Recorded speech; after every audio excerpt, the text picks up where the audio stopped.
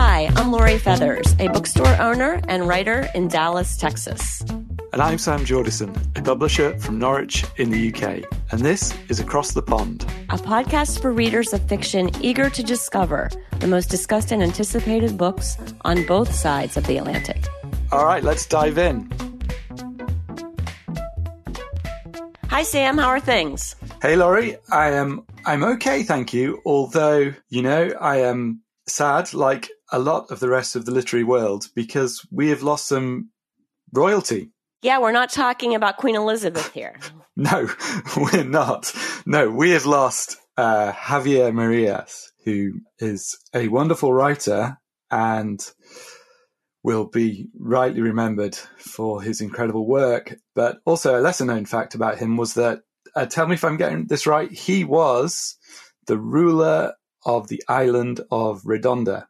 Yes, there is a little speck of stone, I guess, out there. I'm not going to say or pretend to know where this little dot of stone is. That is an uninhabited island that has been passed down through literary generations. And Javier Marias was, I believe I'm correct in saying, the last or the latest ruler of the Kingdom of Redonda. I'm not quite sure what literary giant will inherit the title to the throne. I will just say, before we start talking about Javier Marias's just remarkable body of work, that we will be having a writer named Michael Hingston on the show later this fall. And he's written a really intriguing book. I'm really excited to read it, called Try Not to Be Strange, The Curious History of the Kingdom of Redonda. So after we talk to Michael, I'm sure we're going to know all about Redonda, including my inability to tell you where it is locationally on the map. But yeah, let's talk about Javier Marias a little bit. Just a remarkable writer. He died just short of his 71st birthday on September 11th. He wrote 14 novels, and I'm happy to say that I haven't read them all. One, that they are many and they're thick and they're juicy and you want to savor and spend your time with them. But his last novel, Thomas Nevinson, hasn't been translated yet into English. It was released in Spain in March 2021. But I'm sure that Margaret Jewel Costa, who's done such an excellent job of translating nearly all of Javier Marias' novels, will do an excellent job with that as well. But Marias was someone that really meant a lot to me as a reader. And I think that some of it has to do with the way that he explored loyalty and relationships and kind of complex issue of secrets, and whether, we kind of say sunshine is the best disinfectant, but Marias kind of looked at this issue about whether or not it's always 100% best to reveal mysteries and secrets and things about your past and even your present that might be there, but might be better left kept in the dark, so to speak. A lot of his books revolved around British intelligence agents and their kind of complex relationships with the people that they loved, the people that they felt bound to by the past and by duty.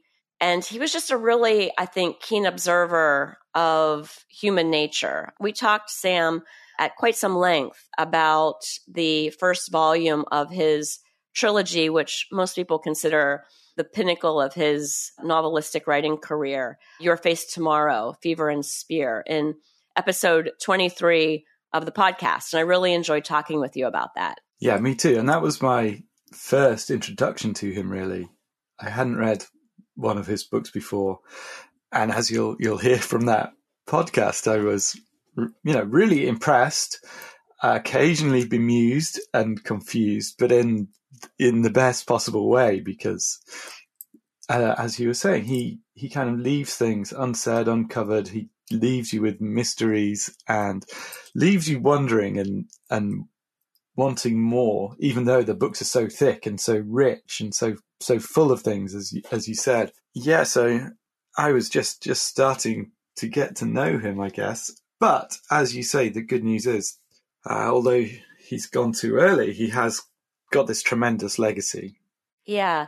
One of his novels, A Heart So White, won the Dublin Literary Award in 1997. Just one of the many awards that he's won. And he was, I think, in the past 10 years at least, always on the short list of people that were thought to be serious contenders for the Nobel Prize in Literature. And it wasn't only the issues and the subject matter of his novels that was so extraordinary to me, but it was kind of the way that he wrote about the interiority of his characters. And if you wouldn't mind, Sam, I just wanted to kind of read some things that I wrote about his writing back in 2017. And this was when I was on the jury for the Best Translated Book Award. And this is something that I was writing about his novel, Thus Bad Begins. But I think that you could really say this about his writing in all of his novels. I wrote, his prose digs deeper than his characters' impressions. He goes inside them, inside their minds, as thoughts are formed and reformed by experience and emotion. It's writing that is nuanced and introspective, yet somehow retains an ample lightness and natural feeling, so that it never risks collapsing under its own weight. His sentences demand to be read, reread, and savored. And to me, that's the real beauty of his writing. Not everyone can write those big, chewy sentences. And we've recently remarked when we had Gwendolyn Riley on the show that sometimes just those really brisk and pithy sentences are like just stab you in the heart. And Moraes had a quite different style than I think Gwendolyn Riley does. But, you know, both are kind of masters of the style that they own. And I really feel like no one quite did it the way Javier Moraes did. No, great. Well, Sam, thank you for taking some time to honor this writer with me on today's podcast. And he will be sincerely missed. But the best tribute we can do is just keep reading him. Yes, we can. And we will. All right, Sam. Thanks so much. Have a good one. All right. Thanks, Laurie.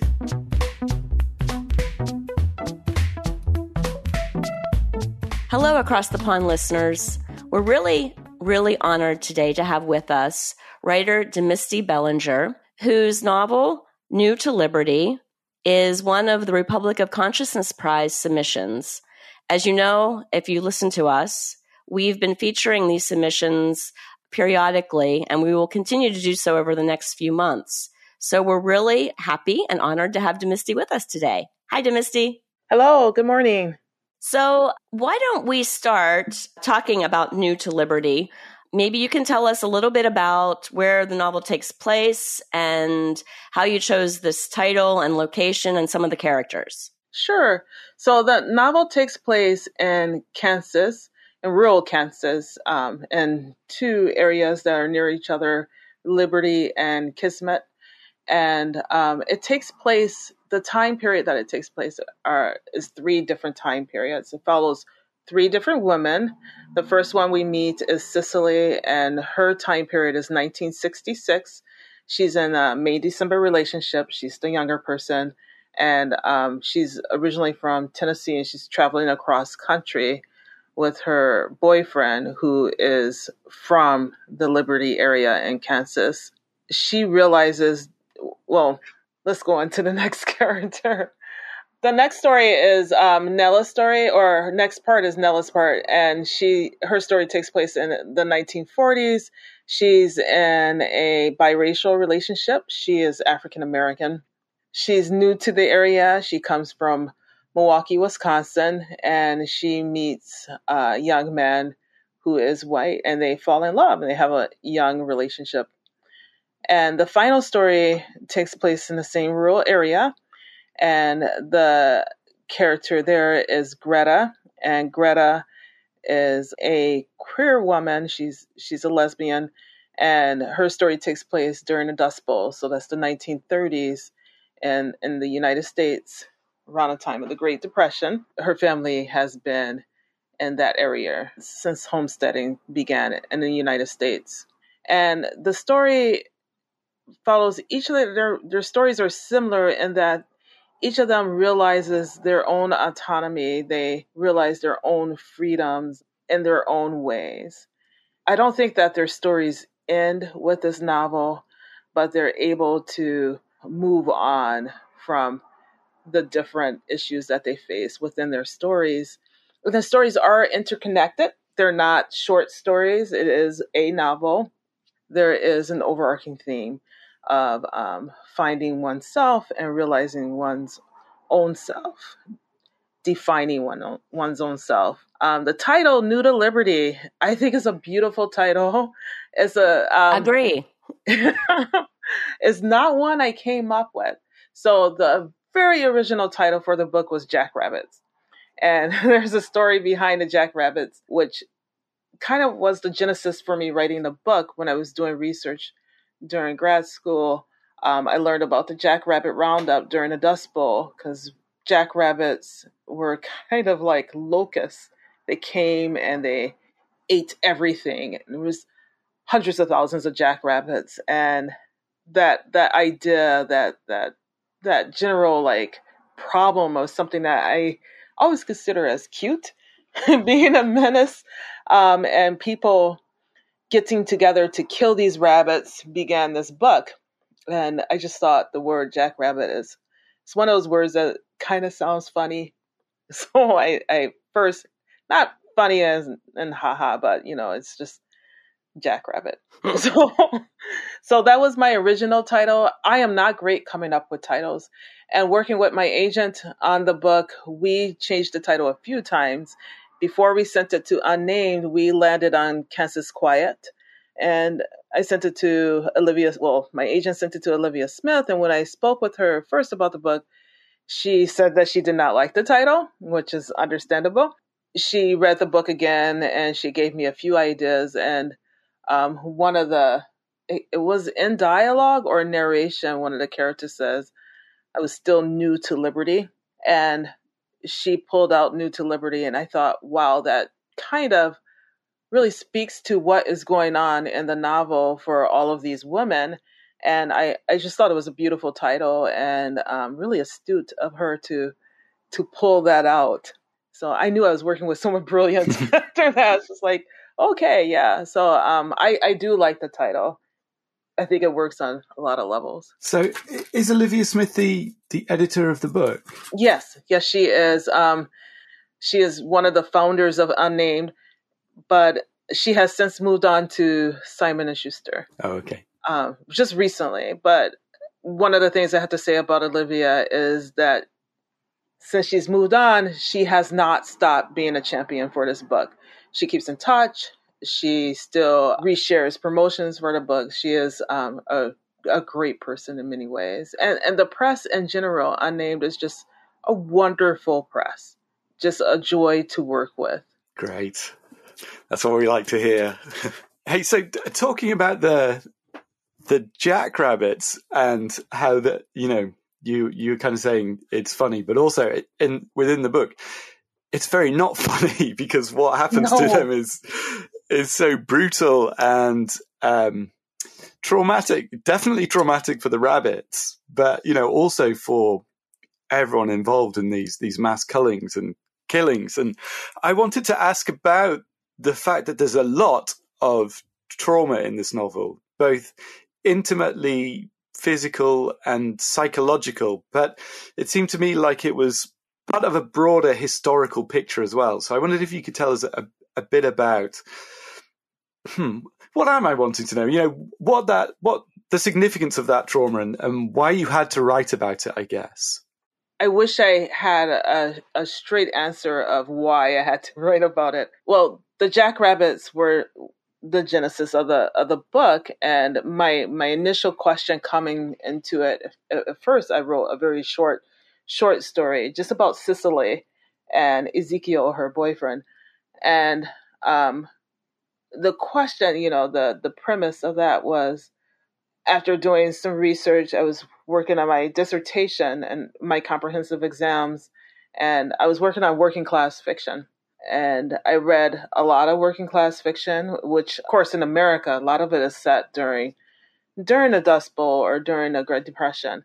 And some of the supplementary reading for that, I read a few books that mentioned, well, one book that mentioned the jackrabbit roundups, where they used to round up rabbits and club them to death. I guess in some places they would shoot them. And I watched some documentaries on that. And it was just so gruesome. So my question was, okay, a person who has lived through this, what are they when they grow up? How do they grow up? How do they come out of this? Having lived through the experience of the Dust Bowl, of extreme hunger, and of killing to survive. And my parents are antique dealers, and they're also, I know this kind of seems like, what is she talking about? Where's the connection here? But they also they have a business cleaning up after hoarders for the state of Wisconsin and the city of Milwaukee. Mm-hmm. And some of the people are still alive. Some people have moved on. But one of the things I learned very early on as a kid is that people who lived during the Dust Bowl will often hoard food, canned food, and but also things like clothes. It's really difficult for them to throw anything away because they lived through that want. And I understood it very early on. I think I have the same problem in some ways, but not to the extent that someone caused a city on me. So just thinking of what does that do to a person to live through those horrors. So that only speaks to 3 of the characters in the entire novel, really. 4. The other traumatic experiences that I write about, I don't know where they came from. I wish I did. I wish I could speak to that. But there is instances of violence against women in the book, a couple of cases. And I didn't, because of the time period, I didn't necessarily want to resolve those incidents because it felt more realistic for it not to be resolved, if that makes sense, without spoiling the book, as they say. So how do you move on if justice is not served? How do you go on from that? And that's another thing I wanted to look at in that book. How do we survive those things if there is never any atonement for it?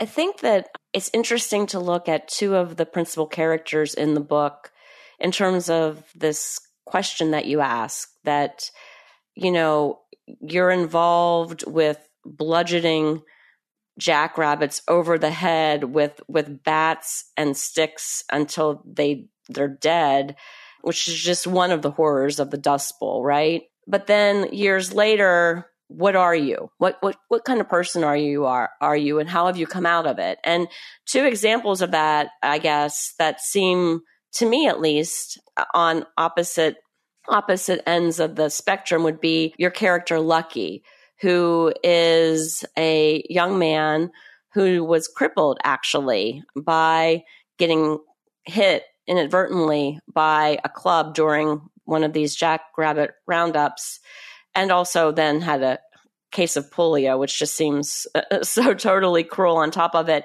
But he's a crippled man, but he lives in a very, I would say, kind of hopeful world. He's got a hopeful perspective on things. And then the other character that looms really largely over the whole story is Margit Svoboda. And we see her first in 1966 in the opening story in the novel. And she's one rough character. She's not a very nice lady. But then it's so wonderful and eye-opening to see how you depict her in 1933 during the Dust Bowl. And she's a mother, but she's also, the lover in this lesbian relationship, and very gentle and kind. So do you want to talk a little bit about why those 2 characters maybe come out so differently? I think with Lucky, I've always seen him as like this intelligent boy. When he was young, he was very curious and intelligent and just loved life and people. It sounds so corny, and it doesn't. I hope it doesn't come off cross that way in the novel. But he seems like the kind of person you would want to be around. Also reasonable and funny. So I love him as a character, and I think the big difference and the parts that aren't seen, the parts that are underneath the surface, I think, is Lucky was young during the Dust Bowl. So he was a kid and kind of brought up into it, whereas Margaret had lived prior to that when the Great Plains were the land of plenty, milk and honey and everything, and experiencing loss. So the idea is that she had this lovely farm, this lovely life, and then Dust Bowl comes and takes a lot of that away from her. In the interim, she falls in love with Greta, and during the worst of times, really, in her life, lots of loss, in many ways. But I think she just becomes, or seemingly becomes, a bitter old woman, because everything that she has promised is taken away from her. So the things that she's hoped for are gone. And I think, I don't want to say bitter old woman and that she is hateful or spiteful or anything like that. I think she just becomes ultra realistic, like uber realistic about life, and very cynical. But, we never, I shouldn't say we never, I never write about particular people, but there's something in her that is like in my great aunts, where the way that she hugs, like, this is a duty, you must hug your family. I stole that from the way my great aunts acted. They're old farm women from Tennessee, but or they've since passed on. But also, I lived for a while in the Great Plains, working on my district, or my PhD, and a lot of the older farm women, white farm women I met, a lot of them are in Margaret's character, just like these strong, very serious women, practical, and look at life a different way than those of us who had more hope in our lives. And also very kind, like surprisingly kind in ways that you don't expect. So she seems kind of honorary in the first section, but I do I like all of these characters. Of course, I wrote them, I created them, but I do like her. I think she's interesting, and she has decided, although she's not one of the main characters in the book, she has decided to also found her freedom of how to live her life and to define herself. Yeah, one of the things I really like about the book is there are these characters, primarily women, I guess, who are, in bad, hard circumstances they have to get through, but they do have this sense of defiance. Is that the right word? That they're gonna do it anyway, and they're gonna make something out of what they have, what they can get from it, and maybe how they can move on from it. And there's a scene I really like where Cicely in the first of the three parts is kind of looking at herself in the mirror with this kind of defiance, and she says, "America is full of darkness. Anyone can make what they want of that." And I'm wondering, what does she make of that? I want to have a better answer. Can I tell before I answer, can I tell you how when I first wrote the first draft of this book, I was still in grad school, and I won a place when Nebraska still had the Summers Writing Conference, and won a place in the master class. And the person who was running it, Emily Danforth, the student who was running it under Timothy Shafford, the writer and professor, she's like, "Misty, you got a spot? I need your book." And I think it was like the next week, I had 60 pages written, maybe 50 pages. Whoa. So I didn't sleep for a while and wrote a book. So sometimes when I hear things from it, it's like, oh yeah, I wrote that because I forgot it. And I worked with the writer Maud Casey during that writer's camp or conference. And she was talking to me about the part where when they found their mother during the Dust Bowl. I'm not going to give that away too much. And I was like, wow, that sounds really neat. And she's like, you don't remember writing this, do you? And I said, no, I do not. Oh my. But what does she make of it? Like, the world is full of darkness. I think that she is trying to find her light in it. And she thought that she can find it in the relationship that she was in. And then she starts questioning that. I think at that point. Right. In the book. Yeah. Yeah. I think that's what she's like. You can make of it what you want. And she starts to decide to take control of herself. Yeah. To depend more on herself. Yeah. And maybe, I guess, I kind of sprung that on you now, I realise, but maybe she doesn't quite know, but she knows there's something, it's almost more the emotional impact of saying that and kind of raising the fist that is, and I think that's what struck me as a reader. Okay. All right. Yeah. Yeah, it is.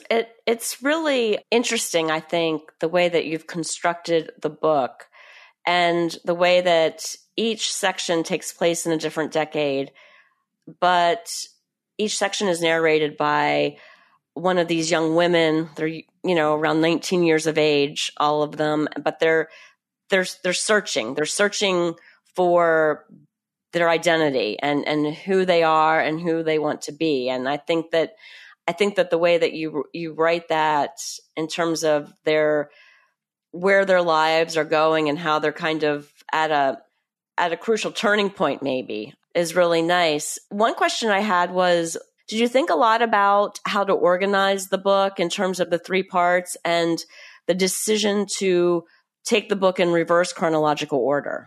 Yes, I did. It went through a lot of iterations. At first, I had the stories intertwined, so we'll jump back and forth between characters and time periods. Then I also changed points of view, and you've talked to lots of writers before. I'm pretty sure you heard people say, change the whole book from first person to third person. And I did that, and I didn't like it, so I went back to first. I don't know what, like I had a year or two away from it. And when I came back to it and I read through it, I thought, what if I just separate them out into 3 different books so we won't jump around? And I felt that it felt more authentic. And I have to tell you, there's a section where Cicely originally goes to California, and we are with her for a long time. And it's about 100 or 200 pages.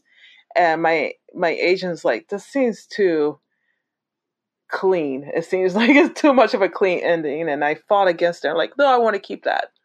And when I separated those 3 out, I thought my agent's completely correct. That ending is for Cicely, it just doesn't work. I think in the sections of 3s, I felt like I can see each story clearly or clearer. And the ending, the very ending of the book, I felt in this version, it was a better commentary on the entire piece than what I had before. If that makes sense. I also had a frame before that just where the 3 women met up at the end, and boy, that was corny.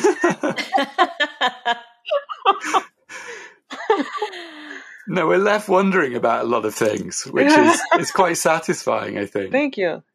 Yeah, absolutely. Can you tell us a little bit about the research that you did for the book? One of the things that really struck me, of course, there's all kinds of detail about the Dust Bowl and, how people lived and died through it. One of the most, I think, enlightening details for me was, again, one of my favorite characters, Lucky, and how you describe the way that he has to maneuver physically around the world in, the 1940s in a very rural area that doesn't have a lot of blacktop, and he's in a wheelchair, and I'm sure it's not the slick electronic versions that we see people using today. So did you study that, or did you check out one of these old wheelchairs? Well, as I said before, my parents are antique dealers in it. A few times they had Victorian wheelchairs, and I have 3 sisters, and we're all big girls, like we're strong because we all had to carry furniture as kids and stuff. But they did have these Victorian wheelchairs before, and we'll get in them and scoot around. And they're not easy. They're not easy to move around in. Immobility doesn't happen only in, like you said, blacktop. There are areas where it's difficult to get around, especially during time periods like the 40s or prior to that, when you're living in the country, you still have to get around. And he could have had a newer wheelchair, but for some reason, I decided to give him, probably because I had experience with the old Victorian ones with the cane backs and stuff. Also, just being with friends who are disabled and in that way, like being in a wheelchair, trying to draw from those experiences. For instance, of 2 friends of mine who are painters, they took me to a museum, or a couple of museums, when I was in LA a couple of years ago. And while there, I realized that museums are built for the seeing. They're built for people who stand at least 5'5" or 5'4". They're built for people who can walk around. And the artwork was, sometimes I have problems. I'm only 5'2". Seeing artwork, can you imagine being in a wheelchair trying to see up, or walking with people with a wheelchair, talking to them? Is a different sensation, because when we're talking and walking with people who can walk, we're looking pretty much at their face. Most of us are. As I said, I'm 5'2", so usually I'm looking up. But if you're walking with someone in a chair, you're looking down, and it's a different sensation too of walking with that person, because of the movement that you don't even think about if you are ambulatory. I should have had a 3rd cup of coffee before coming on. One of the really cool details, again, in the book and about Lucky, is, of course, he's in this interracial relationship with Nella, and the subterfuge they use to go to the movie theater together to buy her a nursing uniform so she can pose as his nurse so that they can spend time together in public. What was the inspiration for that? I don't think there was one. I think I was just thinking through it, like, how would they actually go on a date? How would they actually be together besides just in his garage? He owns an auto garage. So how do you date someone that you're not supposed to be dating? So I didn't really think about it. And I thought, well, it's kind of convenient for them that he is disabled and she can act as a nurse. So I thought that was kind of cute to do that. Well, I read it and thought, like, this is the first time I've ever read about this happening, but I bet it happened. It must have, right? Yes. I am not that smart, so I'm pretty sure it has happened. Since I would think time immemorial, people have been dating people they should not have been, right? This is why we have Romeo and Juliet, and I think people find ways. Love finds ways, right? Right. Hey, I wanted to ask, going back to the research, and I know your book's set in rural Kansas and not Oklahoma like the Grapes of Wrath, or at least that's where the Grapes of Wrath starts. And of course, in the Grapes of Wrath, they set off and they leave the Dust Bowl. Right. And one of the big things about that book is you're left wondering what happened to the people who are left behind, who decide to stay. And you've kind of answered that question in this book. Yes. Were you conscious of that? Yeah, I was. And Grapes of Wrath is one of my favorite books. I can't imagine teaching it now because I think it moves too slow for today's audiences, for today's students. Although I want to. It's a beautiful book. Oh my gosh. So yeah, I thought when reading that book, what about the people who could not leave for whatever reason, or who did not want to leave? It's always the question in hindsight. Whenever something horrible happens, like, why didn't you just leave? And I wonder, forgive me for getting a little political, I wonder that now in America, would our kids ask us 10 or 20 years from now, why didn't you just leave?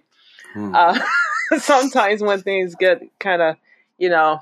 And a lot of the reasons that we don't just leave is because these are the homes that we built. This is the life that we built and we don't want to leave. Or you don't have the money to leave, or you don't have the means to leave. Of course, a lot of the people were forced to leave because their banks made due on those mortgages, much like the Great Recession in America in 2008. People were forced out of their homes. But if you are able to stay, would you stay or would you leave? So one of the fun things I did in the book, at least I thought it was fun, and again, this is building off of my childhood, and I made a lot of phone calls to parents and other people for research on that, is having Greta and Lucky go and junk in houses that were abandoned and finding food or clothes and just playing around in other people's houses who left because when you did leave during the Dust Bowl, as Steinbeck showed us, you left a lot behind. You couldn't carry it all with you. Another thing that I think I kind of looked to Steinbeck for, the ending of his book was so messed up, but hopeful. It was, he left you with some kind of hope. The grapes of wrath are still growing, but there's hope. And I wanted to end this book on a hopeful note, and I hope I did that. Yeah. Yeah, I think so. Okay. Dempsey, you're also a poet. And so do you want to talk about how your writing life works in terms of poetry and prose, and which style you feel more comfortable in? I don't think I feel any more comfortable in any one style. Sometimes I start off things as a poem and I think this will work better as a story and go back and forth. I really love writing or thinking about history. I like doing the research. I like going to the stacks or watching. I'm addicted to documentaries, so I watch a lot of documentaries, or talking to people who, I'm very lucky that I'm at a university, so I know historians, so I can harass them. But just reading and doing that kind of work. So, for instance, my first full-length poetry book has a lot of neo-slavery poems in it, and some of those started off as stories, and I thought this will work better as a poem. Sometimes people request work. Usually when they request work, they request essays, which those are really hard to write for me. But sometimes people request a poem or short story. I like to think that all of my writing, well, we all have a style in our writing. And what I'm interested in oftentimes is imagery and sound or rhythm. And I started thinking about sound a little bit differently lately because I'm thinking more and more about abilities. I deal with rhythm a lot. I play music. I love music. I'm not a good musician, but I do practice music. I'm in my community orchestra. But I started thinking I'm thinking a lot more about disabilities. And if I have a student who is deaf or hard of hearing, how important to them is sound or the way the words work together?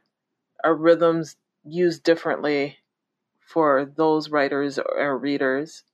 And I know of a couple of deaf writers who are their work is beautiful.